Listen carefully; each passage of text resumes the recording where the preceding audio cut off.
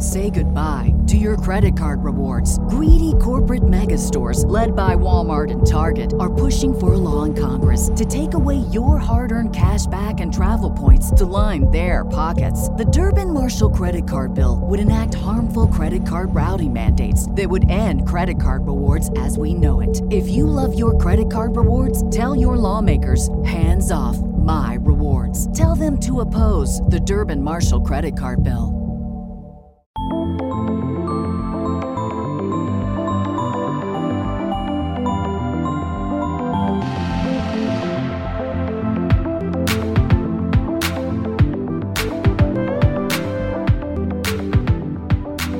Welcome to the Infinite Spark of Being podcast. My name is Keith Welsh, and those of you watching are going to be joining me on an early morning drive down A1A in South Florida. Those of you listening will just listen to me drive down A1A at 6:52 a.m. Today, we're going to look at the first chapter of the Bhagavad Gita. I'm going to start going through the chapters and verses periodically with you guys, because so many of you had so many questions about it. So why not get into it? But today's the first chapter, and it's often referred to as the yoga of dejection. It's given a lot of names in different books with different commentaries, but it's known as the yoga of dejection, and I will talk about that after this.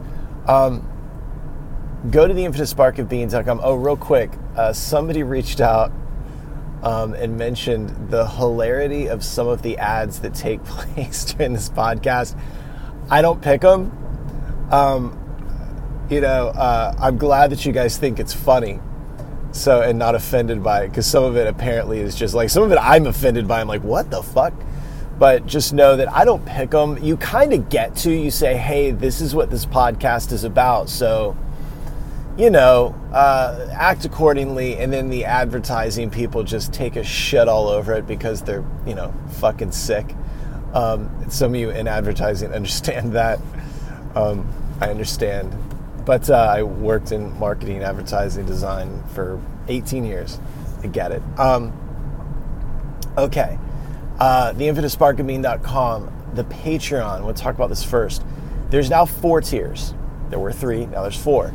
There is the $1 support tier, the $5 kindness tier, and then there is the Journey tier and the Awake tier. The Journey tier is $10 a month, gives you access to the first Wednesday of every month online gathering, as well as the email that accompanies it.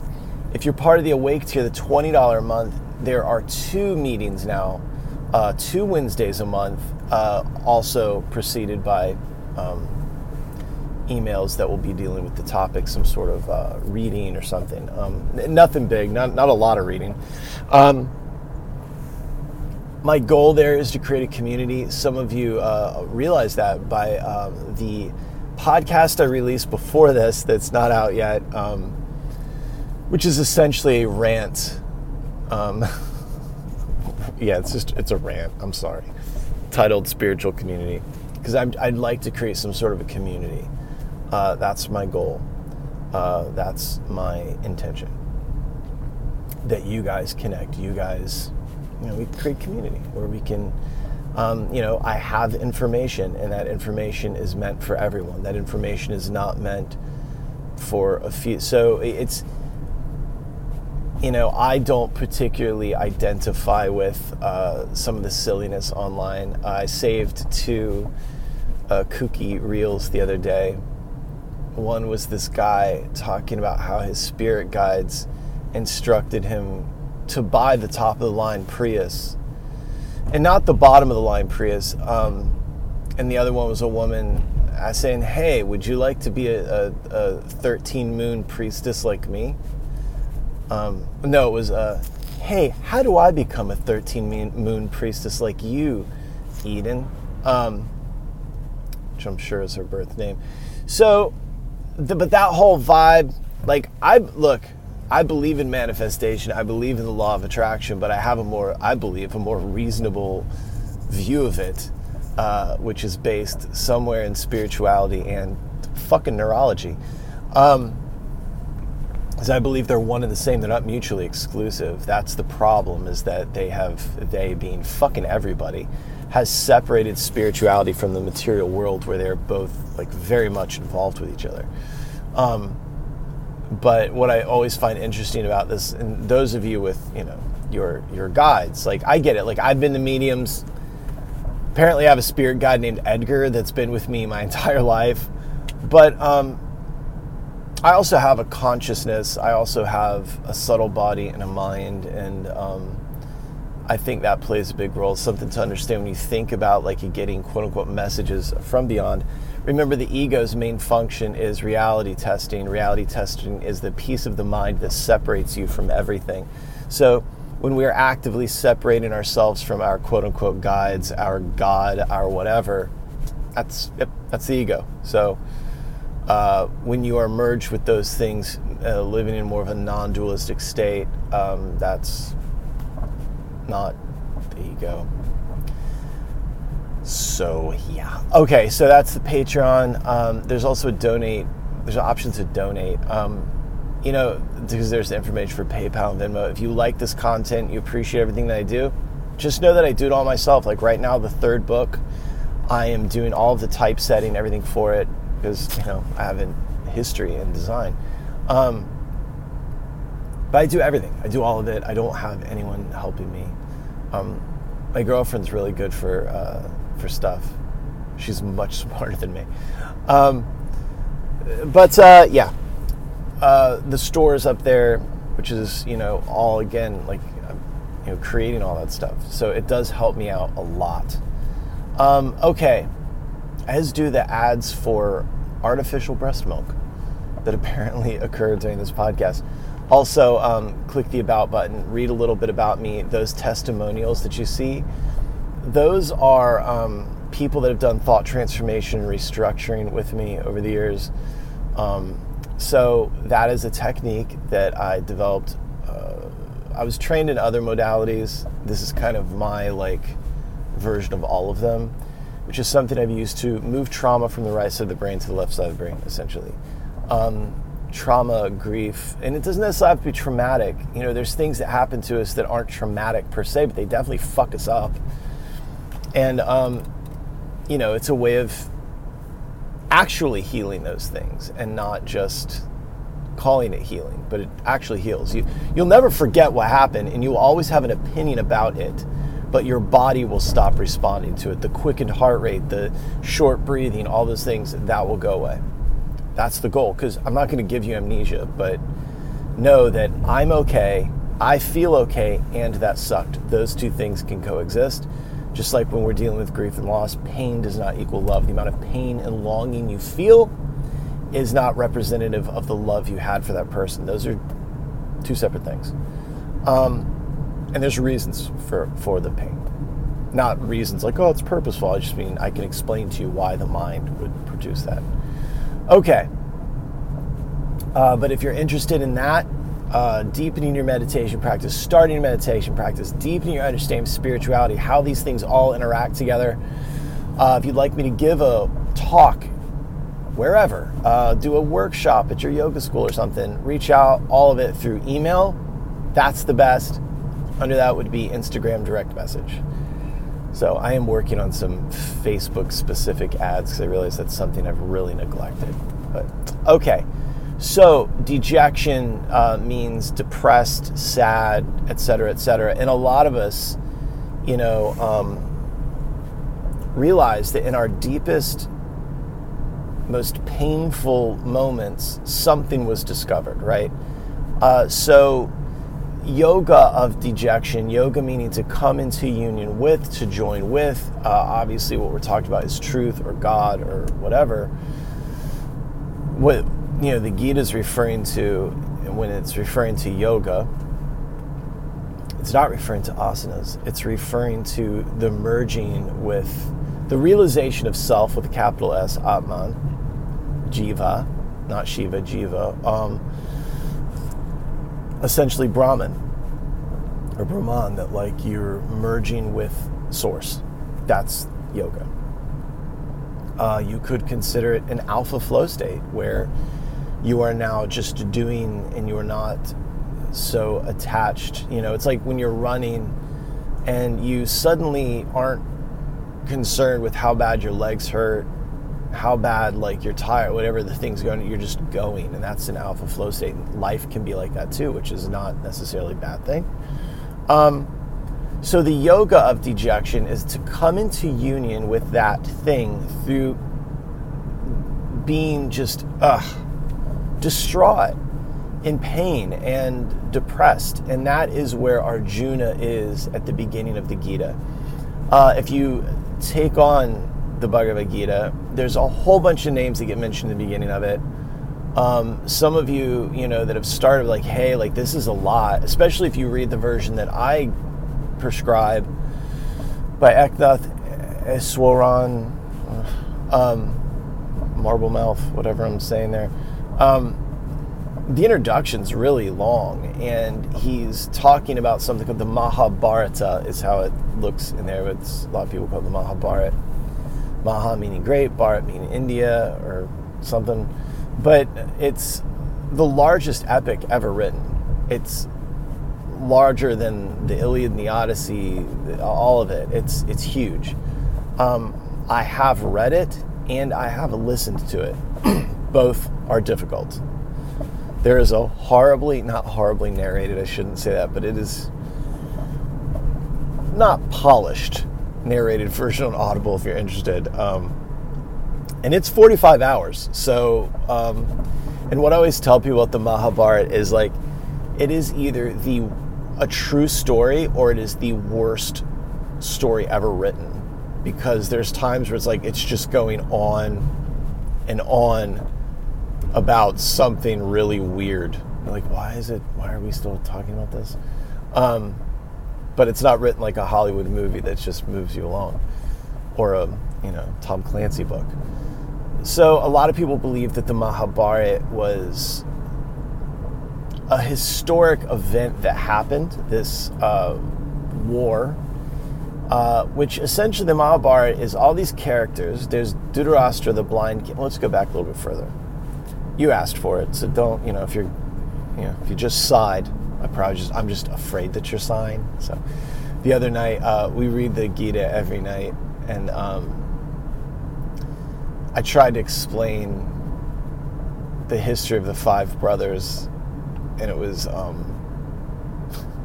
comical at least. But so you have this man Pandu, who is the king, and you had one of his brothers was a man named Dhritarashtra, and Dhritarashtra was blind. And he was actually born blind because his mother was so offended by the fact that her mother was making her procreate with this filthy sadhu, that the sadhu cursed her. And I think Vyasadeva was the sadhu. Okay, sorry, it is Vyasadeva, I believe. Oh, Jesus. Anyway, there's too much in my brain. But she was so offended, she like covered her eyes. He was so fucking ugly. And so he's like, all right, fucking, how about this? Kid's blind. Suck it. And he left. But anyway, Pandu was this very pious and amazing king. But long story short, he got cursed and died by having sex with his wife. And that was actually the curse. So it's a whole thing. But being that he could not have sex with his wives, he wanted sons. And so one of his wives, I'm trying not to get into minutiae and the names and all the shit, but one of his wives knew a mantra that allowed her to call upon certain gods. So each of these sons is actually the product of their mother having sex with different gods. So anyway, but then these five brothers, Yudhisthira, Bhima, Arjuna, Nakula, and Sahadev, and those are the Pandus, the sons of Pandu. They got exiled because Duryodhana, their cousin's a piece of shit, and Dhritarashtra, the blind king, is one of those really shitty enabling parents. Like those ones that think their annoying kid is just gifted. or maybe they're a star seed or an indigo child, and it's like, no, I'm pretty sure that's just an ill-behaved kid and you're not being much of a parent. That's essentially Duryodhana and his shitty fucking brothers. And all of these asshole kings like backed him up, and then the Pandus, they're coming back to take the kingdom back. So the battlefield of Kurukshetra is called that because it's the battlefield of the Kurus. The bad guys, quote unquote, are the Kurus. The good guys, quote unquote, are the Pandus. The Pandavas, rather. Now, they're both Kurus. It's turtles and tortoises. They're both Kurus, but for all intents and purposes, bad guys, the Kurus, good guys, the Pandavas. Those are the 5 brothers, including Arjuna.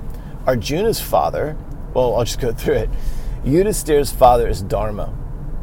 Bhima's father is Vayu, god of the wind. Dharma is, justice, law. Vayu, and then Bhima's dad is Vayu. And then Arjuna's dad is Indra, who I always lovingly refer to as the CEO of heaven. He's like the king of the gods, which doesn't make him the most powerful god. Vishnu was always and forever the most powerful god. Vishnu, Krishna, Ram, always the most powerful, because Vishnu is that which everything arises from. So you can't beat Vishnu. Vishnu's the ace. Anyway, so Arjuna, and they also mentioned in the beginning of the Gita is Bhishma and Drona, who were the teachers, the gurus of the 5 brothers when they were involved, when they were allowed in the kingdom, when they were in the kingdom. So at this point, the family is split in 2, where you have the 5 brothers and these other very pious kingdoms going to war with the bad guys, the Kurus. On the bad guys team, and always picture me doing finger quotes with bad guys, because they're not bad, they're the other people. But they're not, like Duryodhana is going to destroy everything. Karna is over there, who's actually a brother of the Pandavas, which is a whole other story. The Mahabharata is like a lot of stories within stories within stories. But the Gita is supposedly, they believe, like added after the fact, because it kind of doesn't really have anything to do with the Mahabharata. But since the Gita discusses these things, I'm just going to throw them out there. So the battle of Kurukshetra is the 5 brothers coming home and like, hey, we're here to take our shit back, So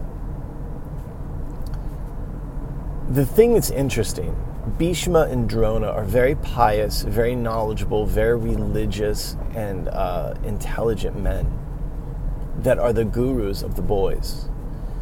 And, well, Bhishma isn't necessarily, Drona is, but but the thing is these 2 guys swore allegiance to the throne.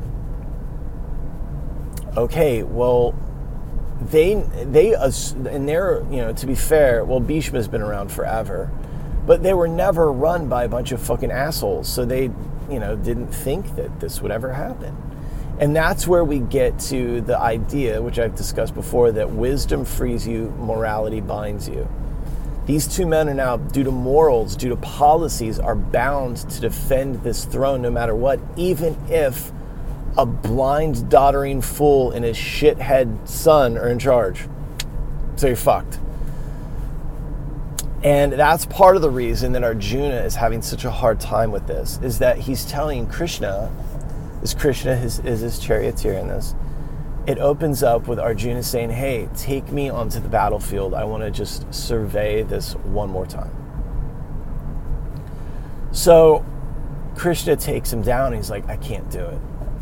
This is the yoga of dejection. That this dejected, he's trembling, he's fallen, he's, the famous line that the bow Gandiva has slipped from my hand, and he's dropped his weapon, the Gandhi. And now the reason that this is important is because up until this point through the Mahabharata, Arjuna has been, he's part of the Shastra class, so he has been nothing but the consummate warrior, the almost perfect person. him of all of the brothers, being that Indra is his dad, has just been perfect. But even this perfect warrior who has never walked away from a fight, never shirked his duties as a Kshatriya, is now fully dejected. And he doesn't want to do it. And he's talking about what a horrible idea this is. And in that time, the whole first chapter is his diatribe about why this is a bad idea. And now he is trapped in that morality thing, because what he's talking about is like, these are the morals. Like, it is immoral for us to kill our family members. This situation's torn apart, and it's not good. And Krishna is essentially like, yep. So, like, this is where we're at, dude. Like, we're here, and sometimes this is what it looks like, because it's obviously not great to go to war with your family, but also Duryodhana is a fucking asshole.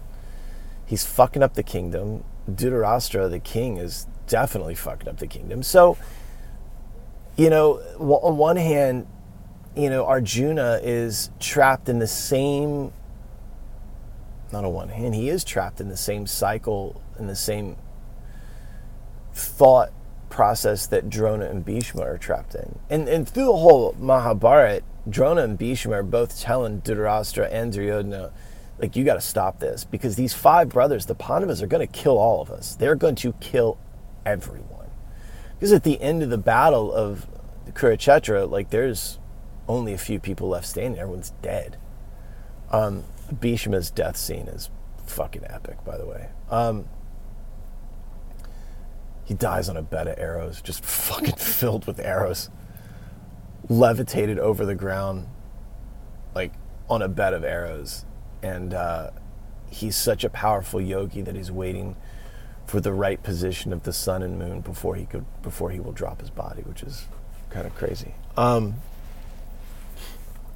in that moment, everybody stops to, honor Bhishma as he lets go. So this idea of wisdom frees you and morality binds you. When we are bound in morality, when we think of morality, a lot of times we think about like, stealing or Pornhub, whatever it is.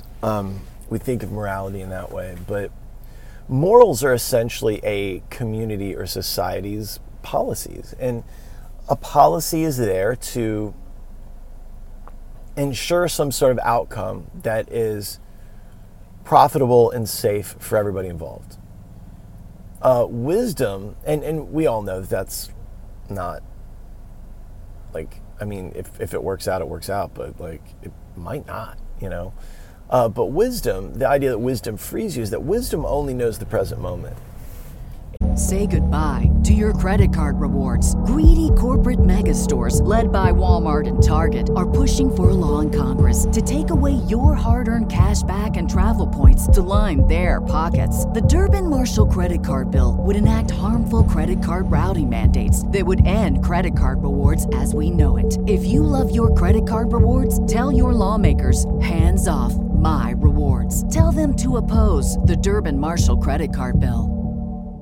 And when that moment changes and everything changes, wisdom knows to, okay, well let's let go. We gotta move on. We gotta do this. We gotta do that. I'm at a drawbridge and the other arm isn't coming up, and there's cars now getting backed up on the bridge. Oh, Jesus. That's interesting. So, I hope we don't get stuck here. So that's the idea that wisdom frees you, morality binds you. There's freedom in wisdom, and there is a lack of freedom when we are attached to morals and policies. It's not values. Like, that's not necessarily what they're talking about here. They're talking about policy. So Arjuna's dejection, Arjuna's pain is coming from this adherence or attachment to these policies, and that's the source of a lot of his suffering right now. So, it's a lot of like life is, until you're in that situation where it's just so painful you can't stay. I'm gonna have to back out of this. This is fucking stupid. These bunch of dumb fucks. Now the infrastructure's fine. So I can't sit here while the fucking bridge tender figures out how to open the drawbridge. Backtrack a little bit. We've all been there. We've all been completely dejected. We've all been, I can speak for myself. I've been in those places where it's so fucked that in that moment you wouldn't have seen this other opportunity, the beauty of a situation, whatever it is, had it not been for the pain that came along with this thing. Think about this, that a lot of people seek out a spiritual path or whatever because of, something painful in life. Maybe it's a divorce, maybe it's a death, it's you lose your job, whatever the thing is. Like, you're in this very dark place and you start to look for meaning, right? You go into the deepest, darkest place you've ever been, and it hurts like hell, and now you want to find the meaning. And that's where Arjuna is. And what is very interesting to me, I've heard a lot of teachers mention this, that Krishna, the word Krishna means darkness, like, and that gets translated a lot of different ways, but you meet God, you find God in the deepest, darkest places, and that's kind of what's happening here. If you go into the allegory of the chariot being the body, the horses being the senses, Arjuna being the mind, and Krishna being the higher self or Atman, self, soul, that Arjuna's being the mind, it's in its darkest, most painful place where it's ready to give up. Because that's the other thing, is Arjuna is trying to compromise with Krishna. He's trying to compromise with God and try to get out of this thing somehow. And so, dude, it's crazy down here. People are fucking nutty.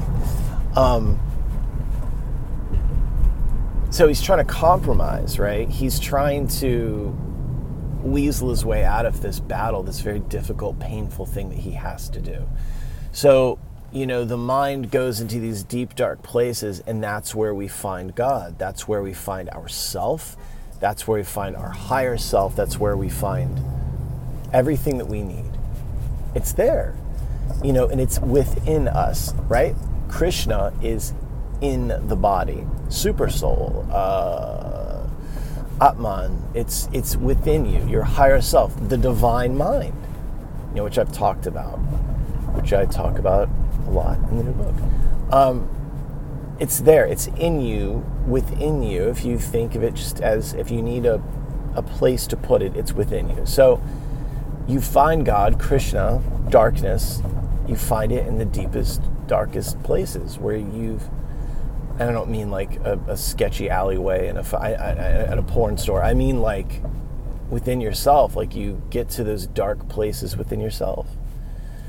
You get to those dejected places where it hurts the most, and that's where sometimes where you hear you hear what you need to hear. And so Arjuna is in this place where he's completely dejected. And in that is, if he had not gotten there. So this whole time, what's very interesting, and think of a lot of what I'm saying in the sense of an allegory or a metaphor, right? So Arjuna, the mind, Arjuna has known Krishna for a very long time. They're old friends. Krishna is a family friend. But they just assumed Krishna was their really smart friend who knew a lot of stuff, and he was a prince too.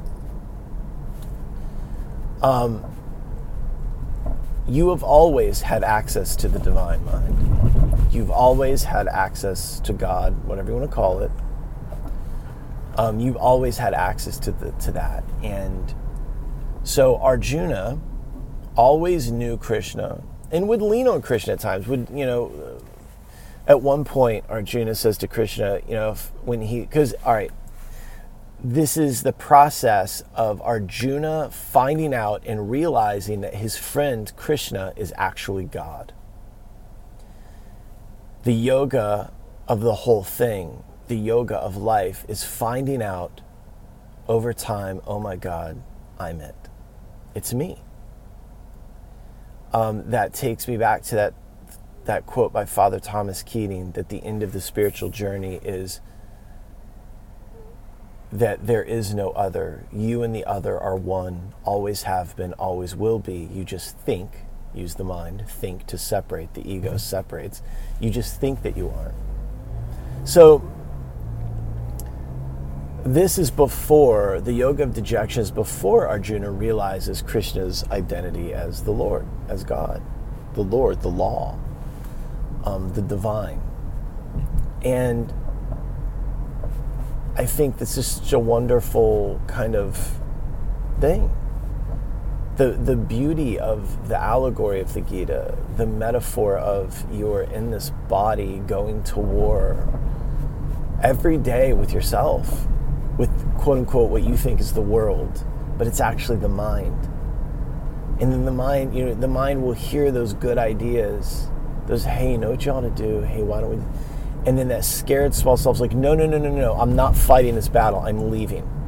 Tell them that I've left and I'll just go off into the woods and I will wear the clothing of an ascetic and I will wear deer skins and tree bark. This is what Arjuna says to Krishna. And then Krishna just says, come on, you're not going to do that. You're not going to do that. You're not going to buy an RV and live in the parking lot at a Planet Fitness, Keith. So, yeah, the yoga of dejection. God, Krishna, meaning darkness, gets revealed to you at those times where you just can't. You just can't anymore. And it hurts. But if you get quiet and you listen, Krishna will enunciate yoga. That's what happens in the Bhagavad Gita, is that through this dejected state, now remember, the only reason Arjuna gets to find out that Krishna, his buddy, is God, is through this dejected state. Otherwise, Krishna would have just drove the chariot and they have business as usual. And what I was going to say before is that, Arjuna at one point goes, if I've ever just like in jest just called you my friend and was maybe a little too playful with you, I apologize. I didn't know that you were so wonderful. I didn't know that you were God. I'm sorry, mind, body, if I ever treated you with anything less than respect and stuffed you full of cheese puffs and Takis and Mountain Dew. I'm sorry, I didn't realize that this was a holy place. If I ever spoke ill about my mind, said that I'm sorry, I'm just fucked up, I'm sorry, I'm just an idiot. If I ever spoke about myself and my body in this birth as anything other than with respect, I apologize. That's yoga,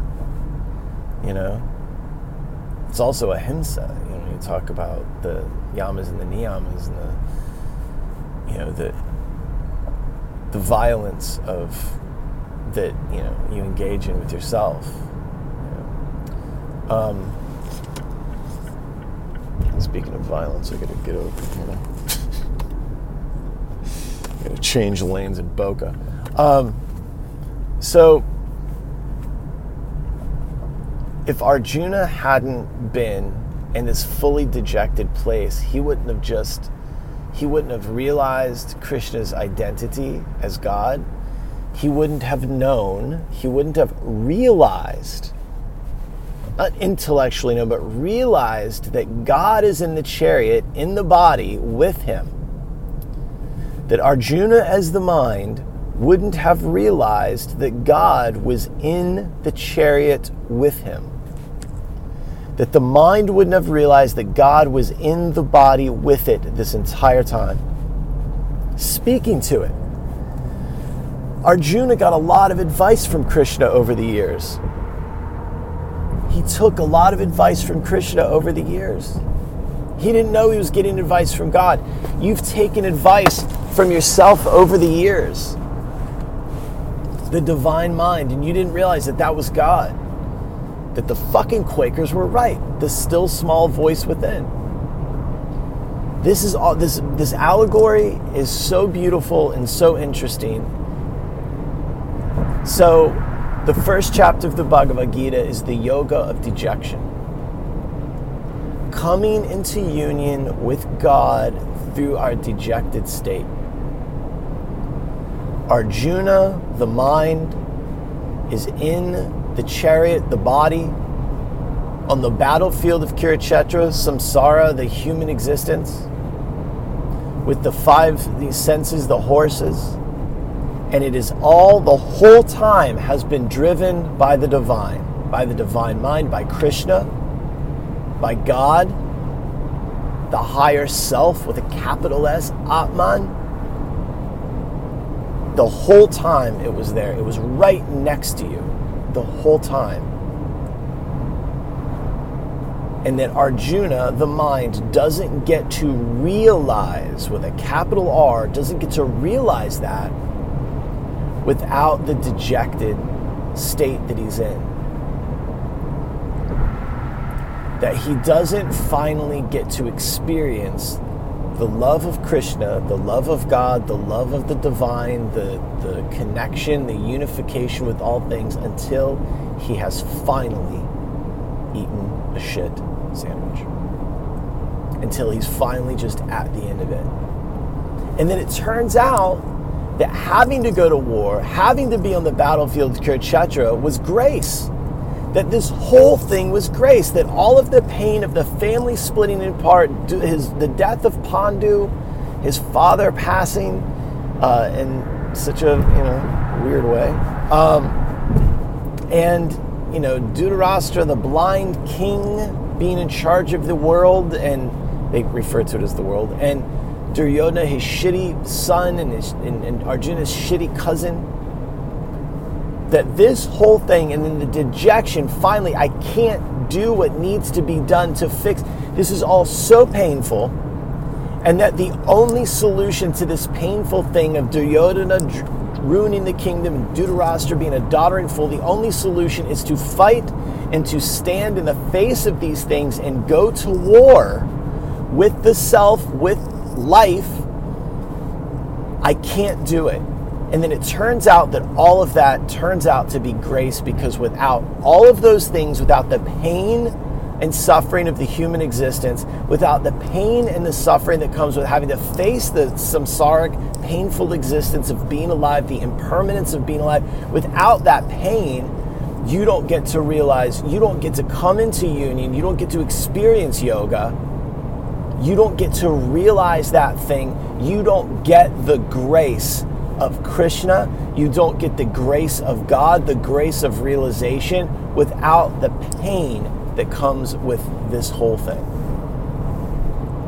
That is fucking wild.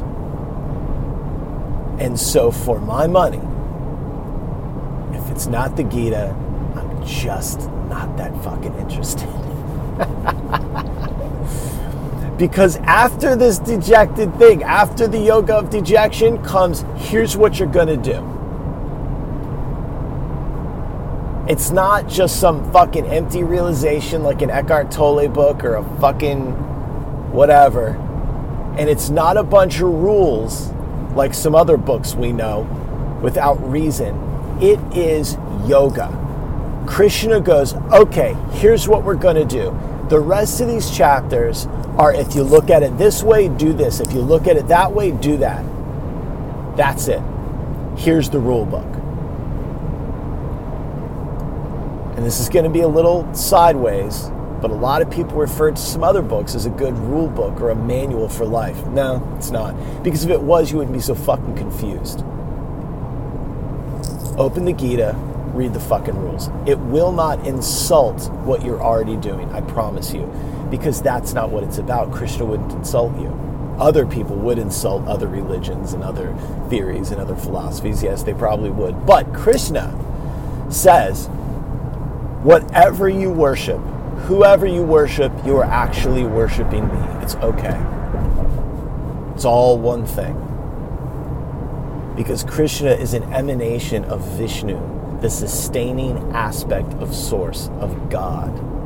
The thing about God, the thing about Source, the thing about whatever it is that you're talking about that sustains life, yeah, that's Vishnu, that's Krishna. So it's okay. And when Bhagwan Das said, if you go to that tree every day and you pray to that tree, God will meet you at that tree. That's the Gita. That's what Krishna's talking about. So, without the dejection, there is no yoga. Without the pain, there is no realization. Without grace, there is no realization. So once you realize, with a capital R, that the dejection and the pain and the suffering are grace, now you're on the path. Now, rather than being afraid of pain and suffering, you don't necessarily welcome it because it always sucks, but you're curious. You're at least curious about what it is and what this has to teach you. Think about that. Think about the pain, because if you're listening to this, if you're following any of this, it's because you're interested. You're curious. There's got to be something else. You are Arjuna. Arjuna essentially is looking at Krishna and go, what the fuck is the point?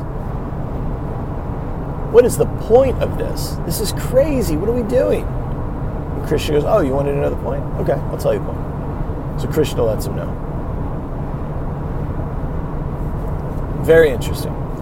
That is chapter 1 of the Bhagavad Gita. I'm explaining it as best I can. I hope that made sense. If you have questions, always reach out. I will talk about the Bhagavad Gita all day. Since we're talking about it, Hare Krishna.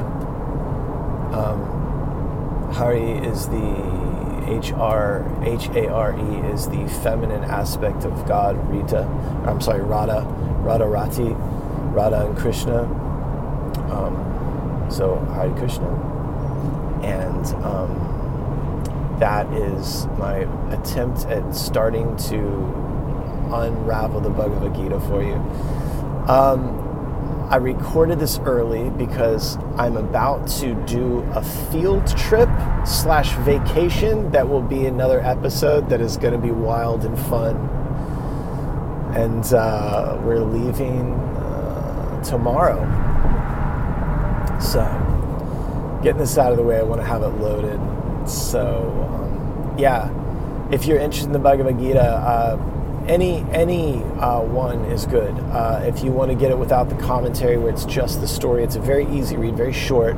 Like I said, the beginning of it, all the names and all stuff, don't really worry about understanding who those people are. They don't necessarily matter. But if you would like a really great version of the Gita with a really wonderful commentary, Eknath Eshwan's translation with the commentary is fucking incredible. Also, it is on Audible, wonderful narration. Do both, get both, and as you listen to it, highlight things in it. It's great. And if you listen to it on Audible, what's really wonderful is after they go through all the commentary, they start again and they just read the Gita through without the commentary, which is pretty cool. One of my favorite things about South Florida is somebody with a souped up car with a paper license plate indicating that they just purchased this thing and they're driving it like a crazy person. So let's at least get to the first payment before we wrap it around a light post. All right, I love you guys. Go to theinfinitesparkofbeing.com, Patreon, join the $10 a month for the first Wednesday of every month online gathering, or the $20 a month where we are meeting twice a month. Both involve emails with reading material and creating a community. I love it. If you're interested in one-on-one sessions, email, Instagram Messenger, or Instagram direct message. I love you, and if you were offended or put off by the episode before this one, I apologize. I just needed to get off my chest. All right, I love you. Bye-bye.